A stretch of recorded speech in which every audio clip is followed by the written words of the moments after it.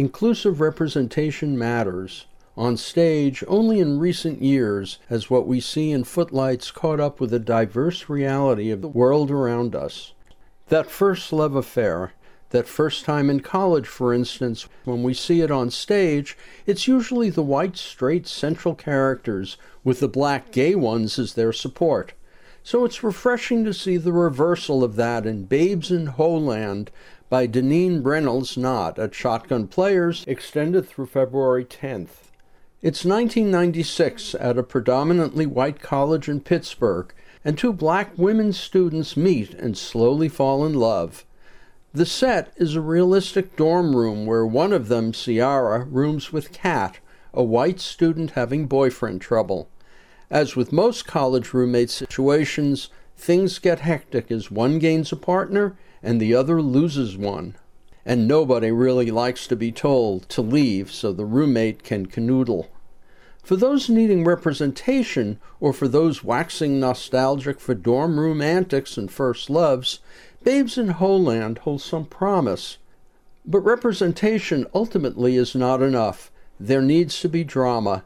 Ciara is just now awakening to her lesbian side. For women today, as in 1996, this is both glorious and traumatic. For Ciara, it's no big deal. What role does being black play in that dynamic? For both Ciara and her new love, Taryn, no big deal.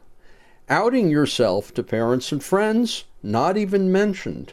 There's lip service to feminism, to racism, to school subjects. Topics are brought up only to die a moment later. It's a play of chit-chat, as the three actresses, Tiara Allen, Sundiata Ayindi, and Sierra Els, work overtime to fill in the script's quotidian dialogue with furtive glances and nonverbal responses. Occasionally, someone says the wrong thing, but not even that can generate much drama. Babes in Ho-lland contains a series of very short scenes requiring every dorm room entrance and exit to include clothing and shoe changes, often taking longer than the dialogue in the scene itself, and it's extended further by blackouts between each scene and punk dancing segments that go on and on and on. At 80 minutes, the story of two young women of color finding each other in a college setting might have been very sweet indeed, but sadly, Babes in Ho-lland clocks in with intermission at almost 2.5 hours. Babes in Ho-lland plays at Shotgun Players, Ashby Stage, extended through February 10th. For more information, you can go to shotgunplayers.org.